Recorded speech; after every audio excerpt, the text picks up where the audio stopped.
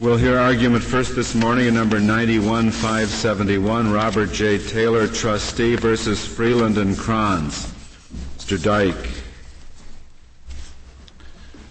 Mr. Chief Justice, and may it please the Court, the question in this Chapter 7 bankruptcy case is whether Section 522L of the Code, which provides for the raising of challenges to exemptions, in combination with Bankruptcy Rule 4003, which generally requires that objection be made within 30 days after the meeting of creditors, is an absolute bar, as the Third Circuit held in this case, to a challenge to the exemption raised at a later time.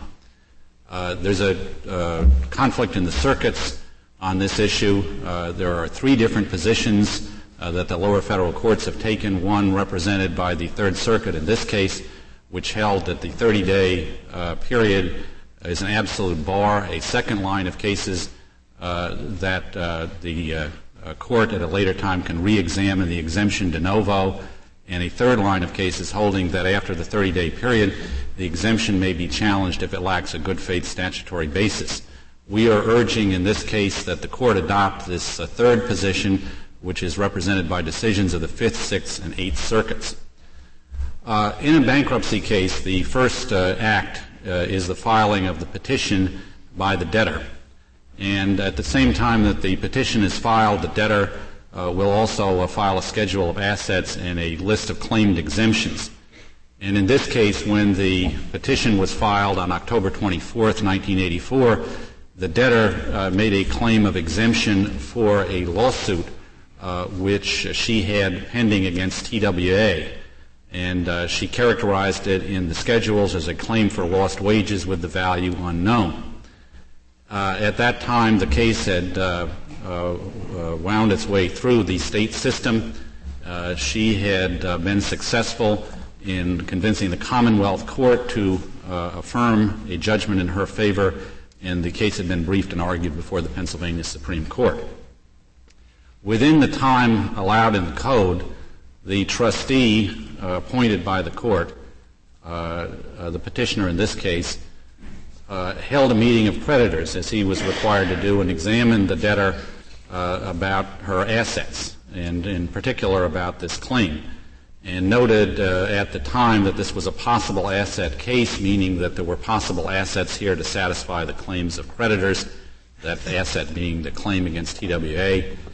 And shortly after the meeting of creditors, he wrote to counsel for the debtor and advised them that he considered this claim to be an asset of the estate, i.e., that he considered it to be non-exempt.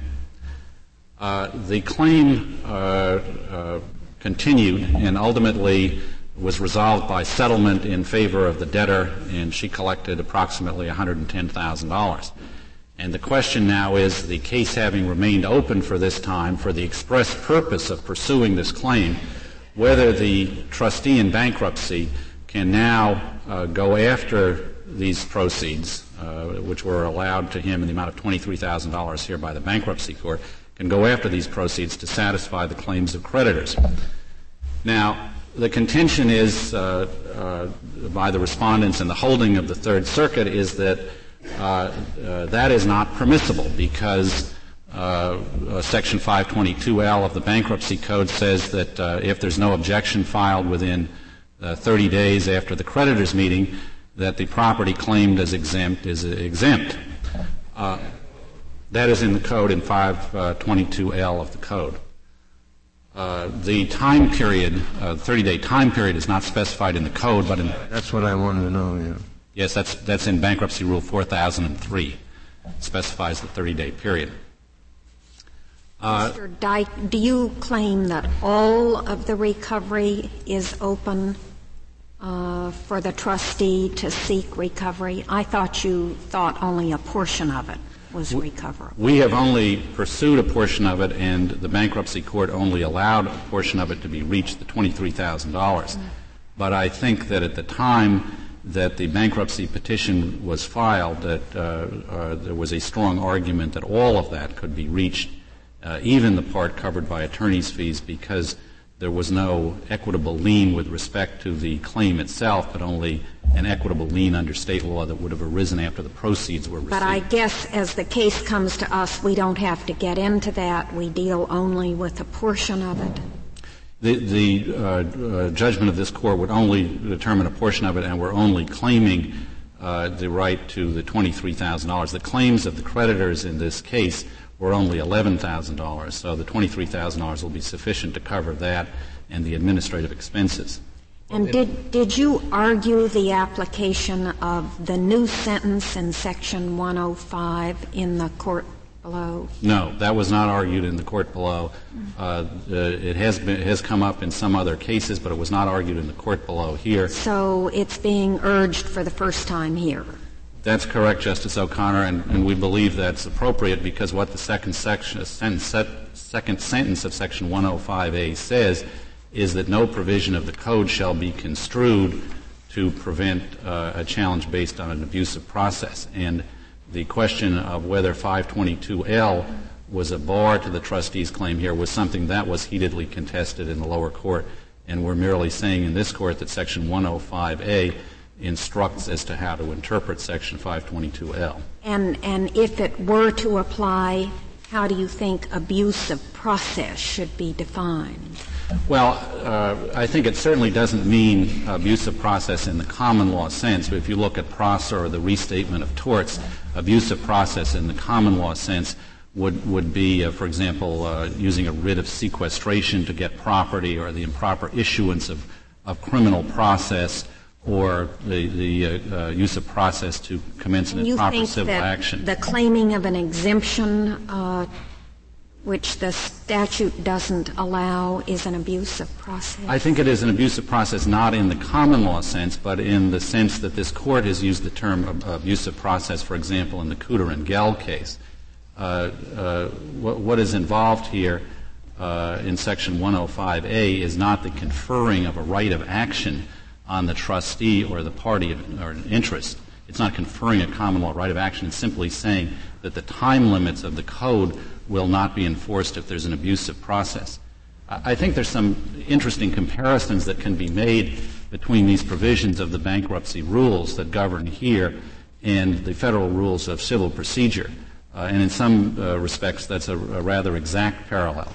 Under the federal rules of civil procedure, if a complaint is filed and allegations in the complaint are not controverted under Rule 8D of the Federal Rules of Civil Procedure, the allegations of the complaint are to be taken as true. And I think one could look at 522L as essentially saying the same thing, that if a claim is made for an exemption and there's no timely objection to that the exemption will be taken as established. But just as under the Federal Rules of Civil Procedure, that is not the end of the matter.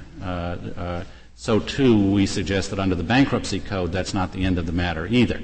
In other words, that merely because you file a late answer doesn't mean that the court does not have the power to come in and give relief from a default later on in the course of the proceedings. What is the process that is abused here?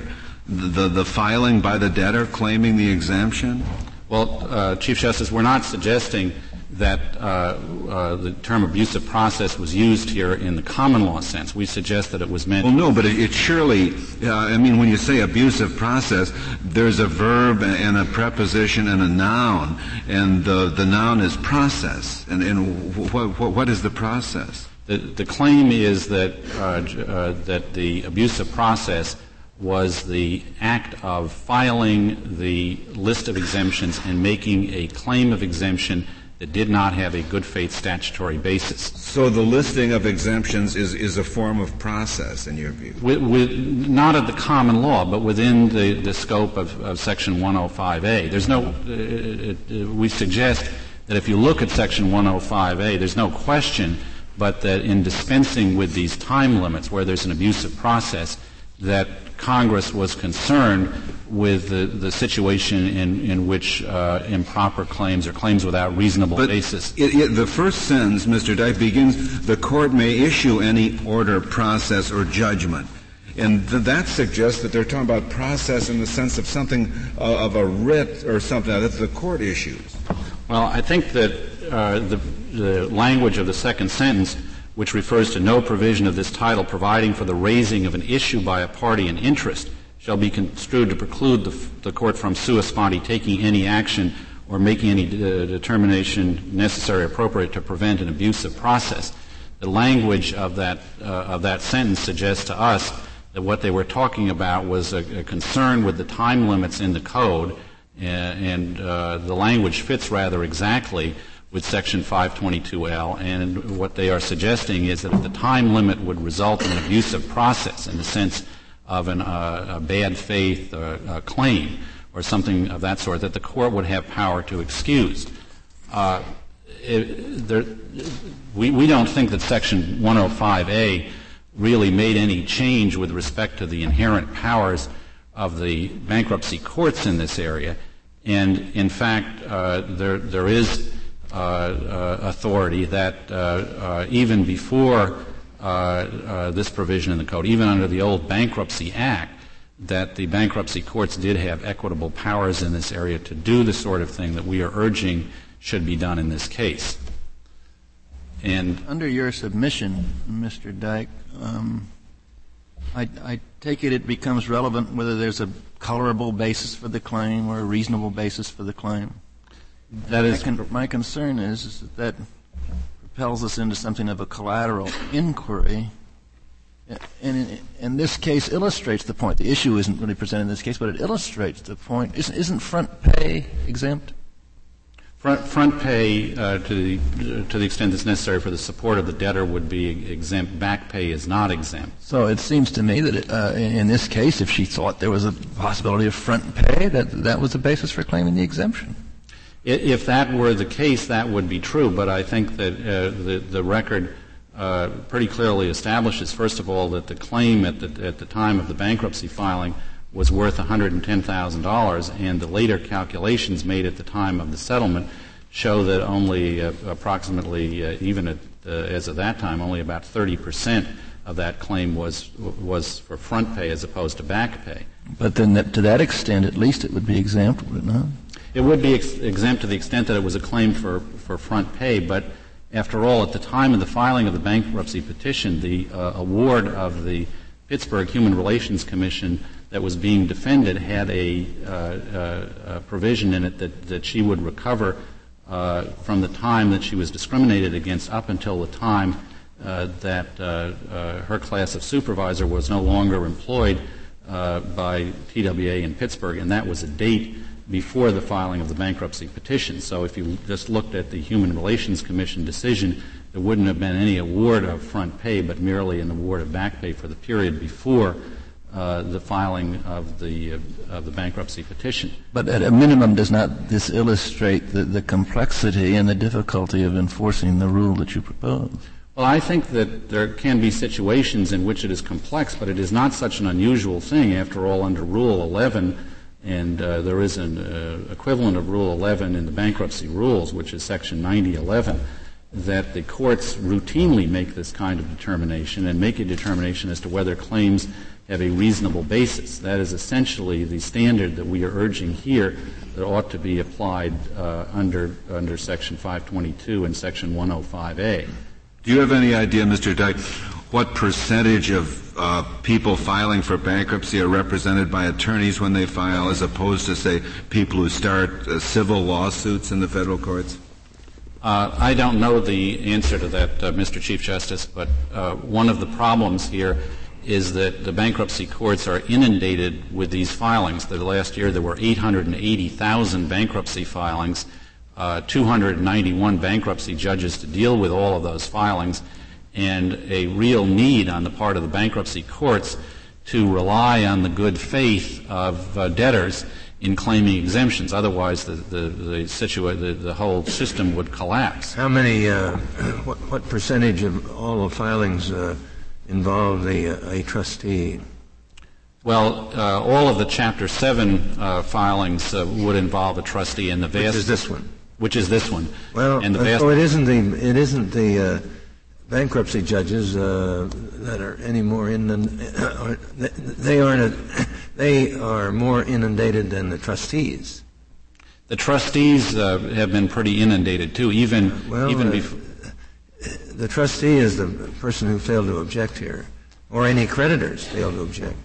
Well, isn't that right? That is correct. The creditors would not have objected. You're dealing with a situation in which there was $11,000 in claims. No creditor has a sufficient monetary incentive to raise an objection or to investigate the case. They rely on the trustee. You seem to have it now. Well, creditors seem to have an interest now. No, I think it's not the creditors, it's the bankruptcy trustee. Well, the trustee certainly didn't do what he should have done.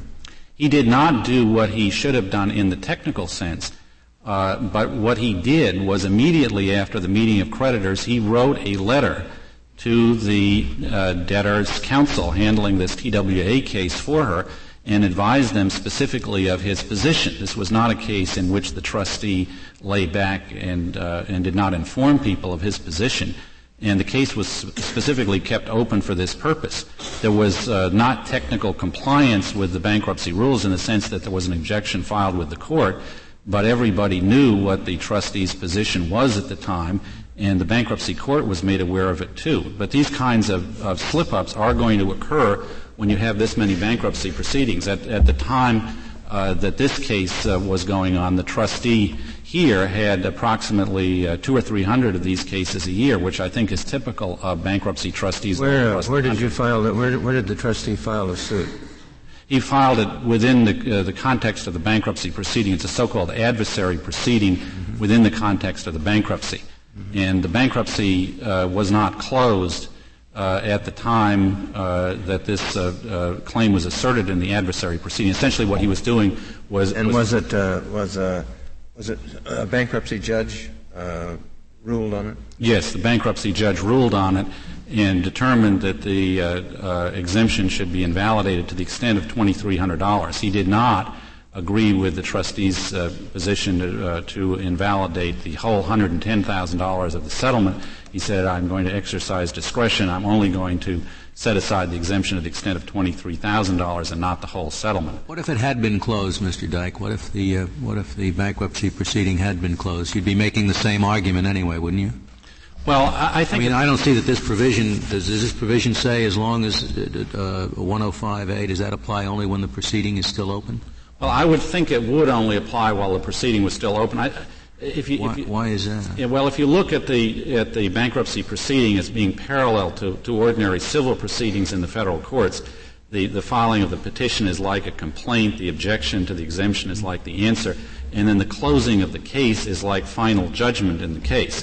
So if after the closing of the case there were a desire to reopen the judgment in a sense, one would have to proceed under the bankruptcy rule. It's equivalent to Rule 60B of the Federal Rules of Civil Procedure, and that rule is Bankruptcy Rule 9024.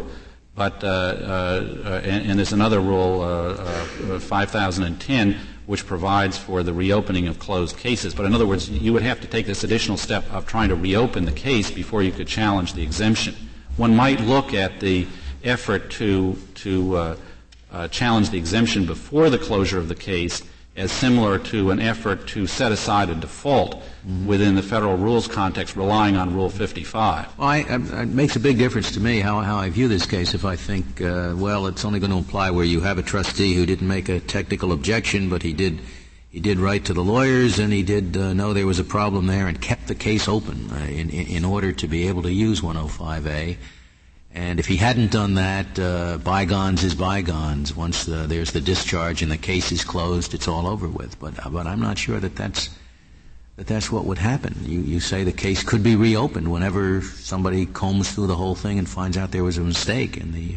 Well, I wasn't suggesting that the case could be opened without a very substantial showing.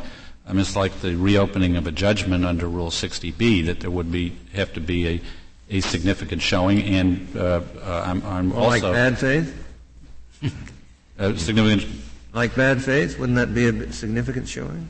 Well, I think under Rule 60B, you could, after the 1-year period after the judgment, you could only reopen the judgment for a showing of fraud, and mere bad faith wouldn't be sufficient. Now, it's true that under the bankruptcy rule of the bankruptcy code, They don't have the same strict time limits of Rule 60B, but we would agree, and I think that the interpretation of the rules and the cases would support that this would have to be within a reasonable time. Arguably, you would also have to make a showing of cause for the trustees not making the objection sooner if it was apparent on its face. Yes, which you don't think is necessary in order to recover here, right? Well, I think that a showing of good cause, similar to what appears in Rule 55, the default provision of the federal rules, would be an appropriate gloss on this. And if you look back to the equity practice before the adoption of Rule 55, which would govern both the bankruptcy courts and the federal courts, I think there would need to be some showing of good cause necessary for that kind of reopening. Well, after all, the rule just says a trustee or creditor may file within 30 days.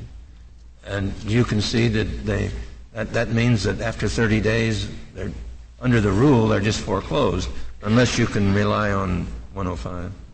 Well, unless you can rely on 105 or equity practice to reopen it. I mean, it's just like 8D of the Federal Rules of Civil Procedure, which says if you don't controvert an allegation, it's taken as admitted. If you don't controvert the exemption, it's taken as admitted after 30 days. But our suggestion is that does not restrict the power of the bankruptcy court to come in after the 30-day period and to reopen where there's a showing of good cause and bad faith. Well, but again, why don't we impose a cause requirement there and not just a cause requirement in order to reopen?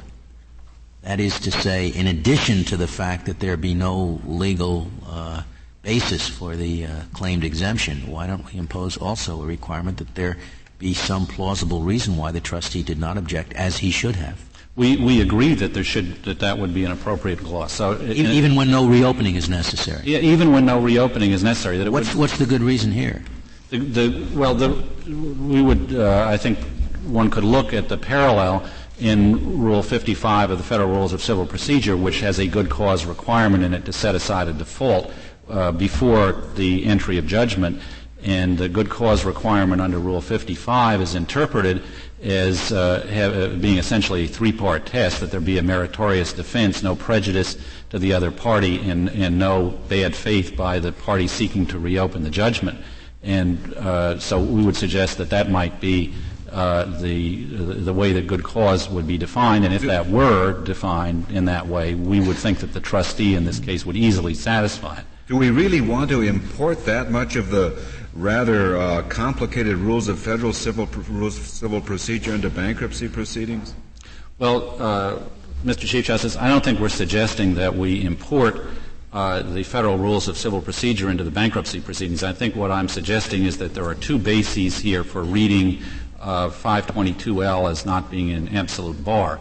One is the specific language of Section 105A, which allows the courts to dispense, expressly allows the courts to dispense with the time limits where there's an abusive process, and that in turn is based on the historic equity powers of the bankruptcy courts to reopen while the case is still pending, based on a showing of good cause. So, but you're also saying we should carry over at least concepts from the Federal Rules of Civil Procedure. And it seems to me if we carry over two or three in this case, the next case we're going to be asked to carry over some more, and pretty soon we won't know what concepts from the Federal Rules of Civil Procedure apply in bankruptcy and which don't. Well, it's not so. The suggestion that I'm making, Mr. Chief Justice, is not so foreign to the Bankruptcy Code. Section 9006 of the Bankruptcy Rules is a very close parallel and was modeled after Rule 6 of the Federal Rules of Civil Procedure. And it is Rule 9006 of the Bankruptcy Code that the respondents are relying on here to say that the court cannot extend the time for filing the objections after the 30-day time period has run. So there is an exact parallel here between. But there you have a bankruptcy rule that very closely tracks a Federal Rules of Civil Procedure. But it strikes me in some of your argument, your rule based on 8D and 55 and 60B, you're just drawing analogies without any real referent point in the Bankruptcy Code. Well, the referent point in the Bankruptcy Code, Mr. Chief Justice, would be the provisions of Section 105, which for a long time have confirmed the continuing power of the bankruptcy courts to act as courts of equity. I'm not suggesting that the specific provisions of the Federal Rules of Civil Procedure be imported in here and applied to bankruptcy. I'm simply saying that those rules of civil procedure to some extent are modeled after the old equity practice, and that quite apart from the second sentence of Section 105A, the bankruptcy courts retain these inherent equitable powers to re-examine actions that were taken in the course of proceedings. So the negligence of the trustee should really never be a bar where there's an abusive process?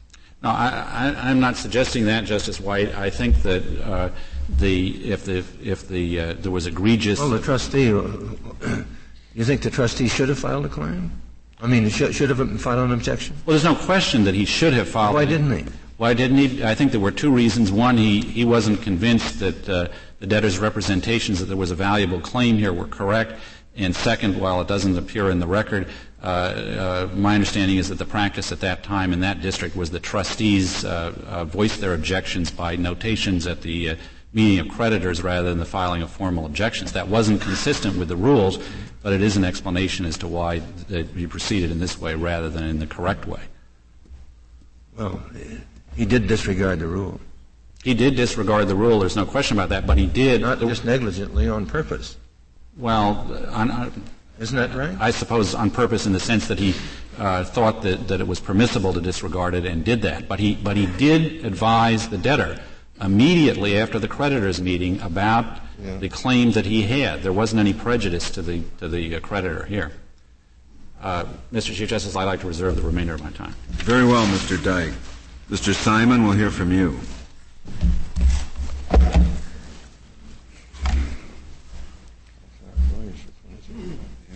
Mr. Chief Justice, and may it please the Court, the respondents are requesting that they be allowed to retain their fees in this case. They prosecuted a cause of action for the debtor through 3 appellate courts in Pennsylvania.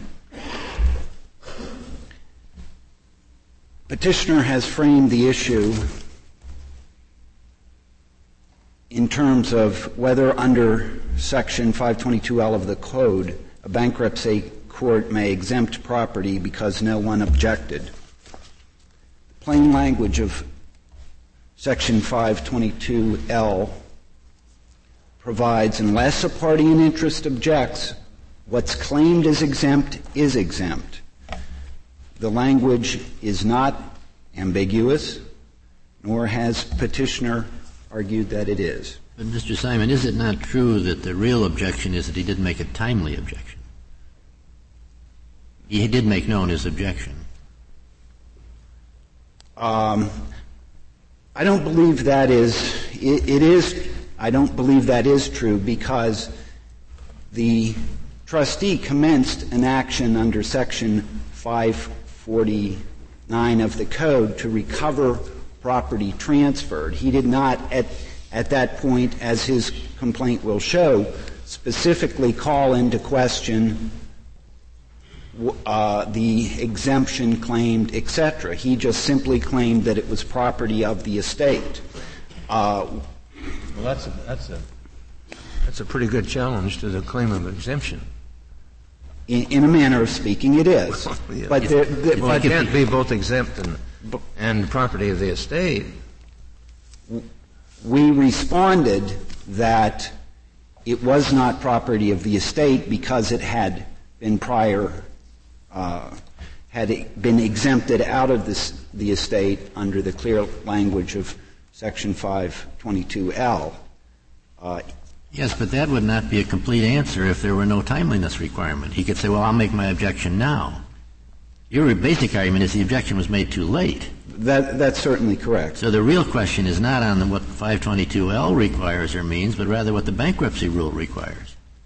Certainly the bankruptcy rules flesh out the code requirement. Well, if you didn't have the bankruptcy rule, you'd have no case because he could say, I'm now making my objection. That's true, but formally he has never to this day objected. Well, he might do it today. It'd still be okay if it weren't for the bankruptcy That's certainly because correct. the state's still open, isn't it? That's certainly correct, Your Honor. Well, he filed a suit, though, in the bankruptcy court, in the case, right in the bankruptcy case. That's correct. Well, and if he was trying to recover property, he certainly was objecting to the claim of exemption. My point, I guess, is that there is nothing in his complaint that said objection, that made him realize that it had been objected or, claimed as exempt. There is nothing in his complaint that makes him aware, or makes us aware, that he was calling into question a specific exemption. Oh, well, but you responded by saying that the property was exempt. That's true, certainly.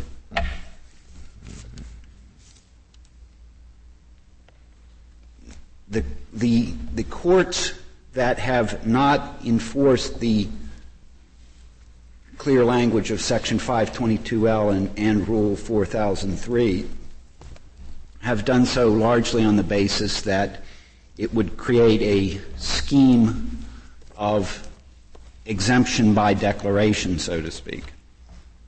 This is a policy argument,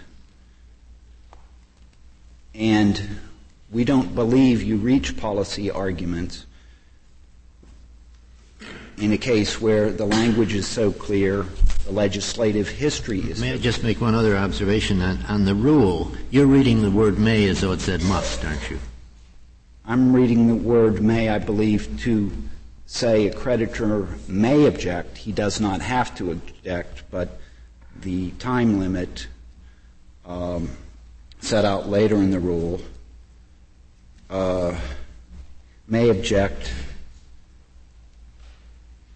within 30 days of a meeting of creditors held pursuant to a certain rule, unless further time is granted by the court within such period.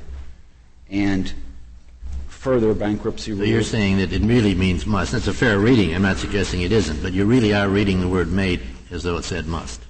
As it regards the time limit, yeah. Certainly. Mr. Simon,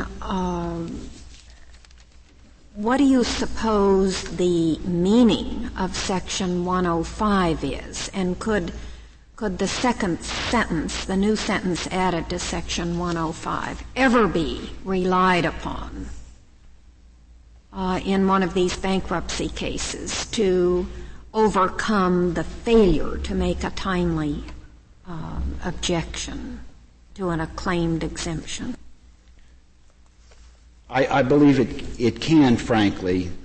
The second sentence of 105 states that there is no provision of this title shall be construed to prevent the court from sua sponte taking action necessary or appropriate to enforce orders, rules, and abuse of process. What do you think abuse of process means as applied to an exemption claim? Well, certainly if there was no objective basis in fact or no arguable basis in law, it was clearly an outrageous matter. If it was a perversion of the process, yes, it could be read that way and properly read that way. However, we don't believe that factually exists in this case. Well, the court below had apparently made no reliance upon, did not consider the possible application of Section 105. That's certainly true. So is it still open in the court below to consider that possibility? Well, again, to some extent, parties must be bound by what they raise or don't raise. And this particular provision speaks in terms of court orders, rules, and abuse of process. Certainly the rules are very strict in this arena, as they are throughout the federal rules of bankruptcy procedure. They generally provide for short time limits to expedite and move cases. And clearly, is there any express time limit for use of Section 105, and if so, what is it? No, there certainly is not, Your Honor.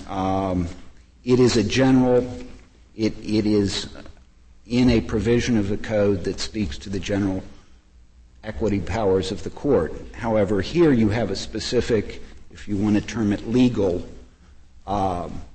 statutory scheme, partly set out in the code, of course, and partly set out in the rules.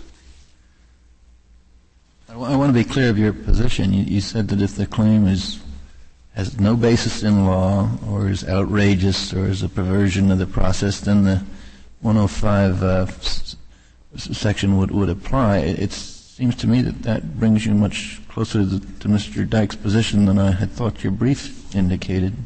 Or are you saying that 105 is not applicable in any event? Pardon me. I believe it must be read in light of the specific rules in statutory scheme. For example, if on the 30th day of the running of the objection period, the court had allowed extension because on its own motion or ruling had allowed extension and directed the trustee to review the claim of exemption, that would be perfectly proper, perfectly within the equity powers of well, I take it no one contends the court lacks the power. Do you contend that the court lacks the power to give an extension of time if the trustee requests it?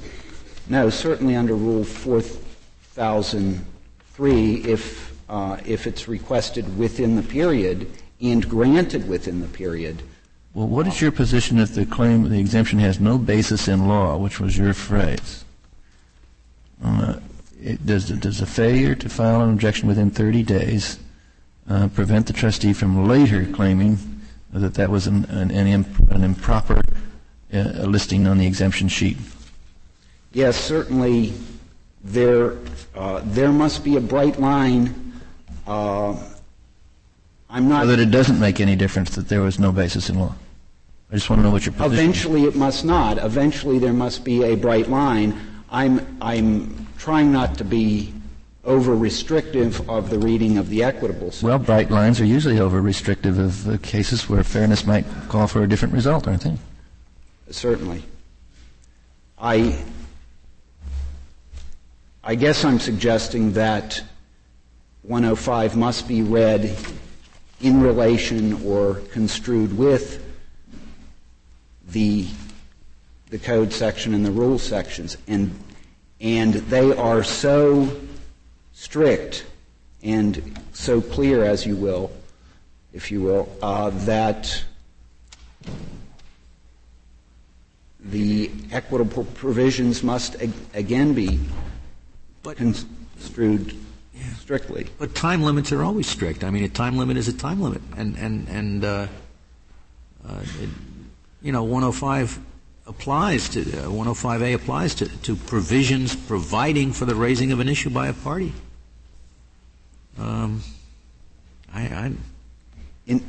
You acknowledge, however, that abuse of process is not process in the common law sense. That abuse of process means abuse of and embraces abuse of the judicial process. Certainly. Okay. In this case, however, the only action taken by the court was approximately 3.5 years after the objection to exemption period had run. That is, if you will, a 40 times extension of the objection to exemption period. At some point, there must be finality in these matters. Did you know, I take it the trustee did notify some people that about his position with respect to the estate's interest in the possible recovery? That's certainly correct, Your Honor. And did the debtor know that? My client, Freeland and Kranz, knew that by letter directed to them. and that was an inquiry letter which they answered. Well, it was no surprise that the trustee made a claim 3.5 years later. Well, indeed, whether it should or should not have been a surprise, it was. Although it was wholly consistent with his letter 3.5 years before. To some extent, he claimed in the letter that the net proceeds of the cause of action were property of the estate. That was before the exemption to objection period had run. There was really no way to knowing whether he, after further inquiry, thought it was unlikely there would be a recovery and did not choose to exempt or object to the exemption, or he just failed to take action for some other cause. Mr. Simon, your finality requirement would simply be satisfied by the finality of the closing of the case, wouldn't it? It could be, certainly. Why wouldn't that be enough?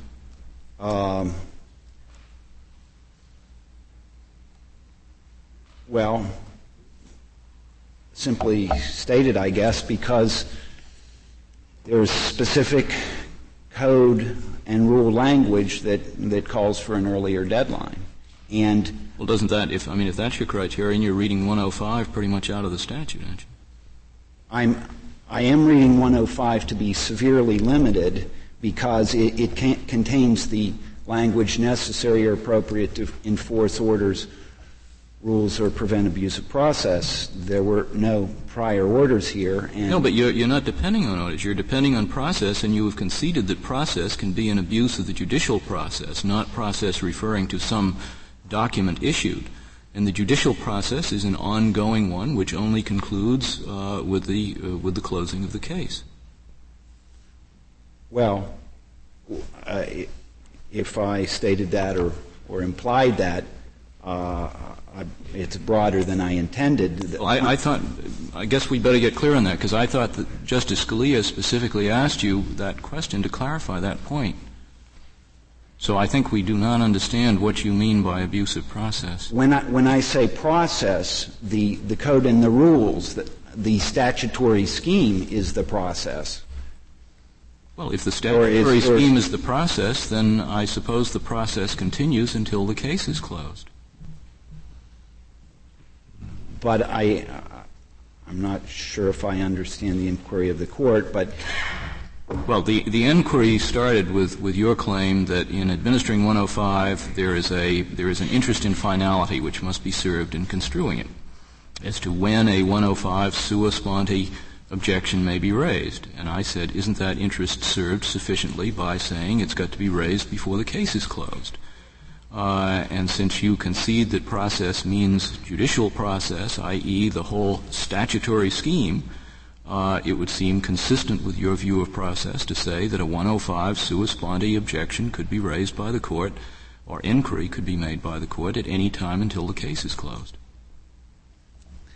Well, certainly the case closing could be a deadline, but I guess I'm saying that there is a specific deadline in this statutory scheme, and there is no real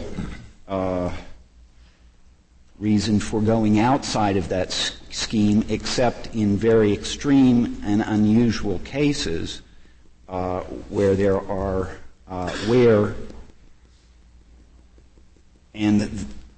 and you don't have that concern not only specifically in this case, but the court did not really take any sua sponte action except years into the future on this case after the exemption period had run. Basically, your defense here is that this is not an extreme case. Isn't that right? I mean, certainly. Why isn't it an extreme case? Do you say that there was a valid legal basis for exemption of the entire claim? Absolutely, because under the exemption scheme, the debtor had three arguable bases for exemptions. Under 522D5, the so-called wild card exemption allows $4,150 in any property. Also, future earnings, and arguably, though perhaps weak, a claim for loss of pension. It's unquestionable that her attorneys claimed loss of pension rights, whether ultimately there was an entitled. Would that have covered the entire claim? I mean, you're talking about it. Well, it was worth $110,000. The $6,000 isn't going to cover much of that.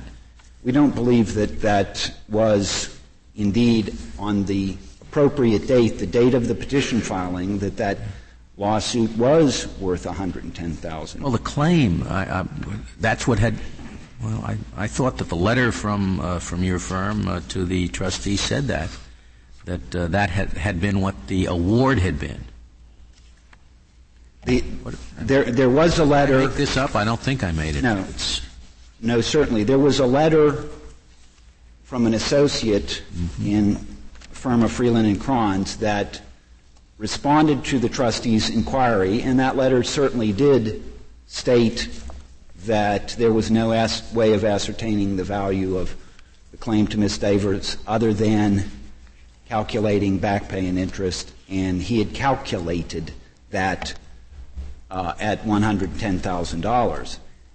That occurred after the petition date, and it was based on the assumption that there was final liability, which turned out to be incorrect, at least at that time. But more importantly, at that time, there had not been damages testimony. That the Pittsburgh Human Relations Commissions had entered an order that said you're entitled to wage loss for a period from 1976 until the time that the defendant no longer employed a certain category of employee in Pittsburgh. And if you make that calculation, as we have done in our brief, that amounts to roughly $9,000 or $10,000 in damages. So at that point in time, the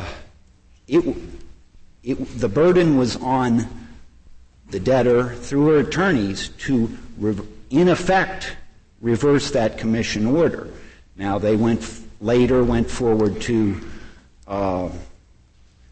towards a trial on damages, and the matter was of course eventually settled. But at that point in time, at the critical point in time, the filing of the bankruptcy petition, liability was not finally determined. Yes, the case had a seesaw history, and the last court that had ruled was in the debtor's favor. But more importantly, the claim that it was worth $110,000, in my client's word, at that time was a flight of fancy. There was a specific commission order in place, and those damages were severely limited, and the testimony at trial was similar, that the only evidence presented was the claim was not as valuable at that time. Mr. Simon, did your opponent rely in the Court of Appeals on bankruptcy on Section 105A? No, Your Honor. That was not raised. Not raised at all? Mr. Simon, as I understand it, you're saying, number one, the amount of the claim was low at the relevant period, i.e. maybe $9,000 or $10,000. And I think you're also saying that the value of that claim as an asset was not even the amount of the claim itself, because it was subject to contingencies. That's certainly correct. Yeah. Okay.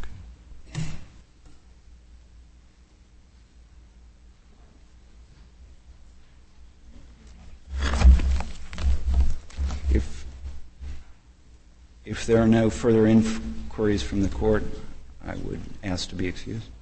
Very well, Mr. Simon. Mr. Dyke, you have rebuttal. You have 3 minutes remaining. Do you agree that your client did not raise the issue of Section 105 in the Court of Appeals? That is correct, Mr. Chief Justice. The issue in the Court of Appeals, however, was whether Section 522 was a bar, and that's the same issue in this court as in the lower courts, and we're suggesting that in interpreting Section 522, that the court should look to Section 105, which... But you didn't suggest that to the Court of Appeals. That's correct. Nor in your petition for certiorari. That's correct. There was the petition for certiorari noted the conflict in the circuits and Oh, I know, but you didn't even cite 105. That's correct. We did not. And the first time it appeared here was in the briefs. In the opening brief. That's correct.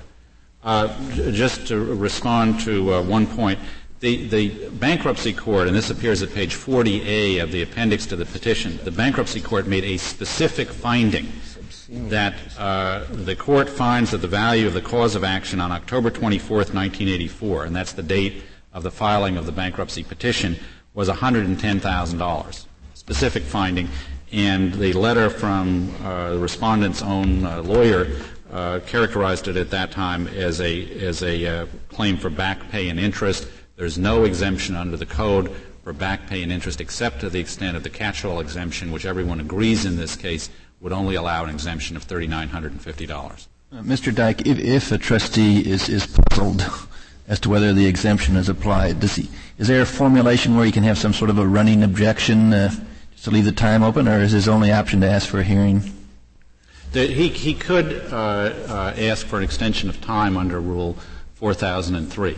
And if the extension of time is granted before the expiration of the period, the court can act on the extension of time. What we're suggesting is that there is an additional power in Section 105 and in the prior equity practice which allows the court to remedy a default of this kind. I just note for the court's benefit that there is a case that we didn't cite in our brief. I called opposing counsel's attention to its Wayne Gas Company 300 U.S. 131, which does discuss the equitable powers of the bankruptcy court to do this sort of thing. You did raise in your petition subsumes disposition. This is just another argument for saying 522 didn't bar. That's correct, Justice White. It seems to us that relying on Section 105 in this context, which uses the word construed. But I suppose you would, even if we get to 105, I would suppose that it wouldn't surprise you if we said we're not going to fool with 105. We're not going to decide the case based on that. We're going to send it back. Well, it wouldn't surprise me, Justice White, if the case were ultimately sent back for a decision by the bank. To see what effect 105 had. Well, to have him exercise his discretion under Section 105, yes. Thank you. Thank you, Mr. Dyke. The case is submitted.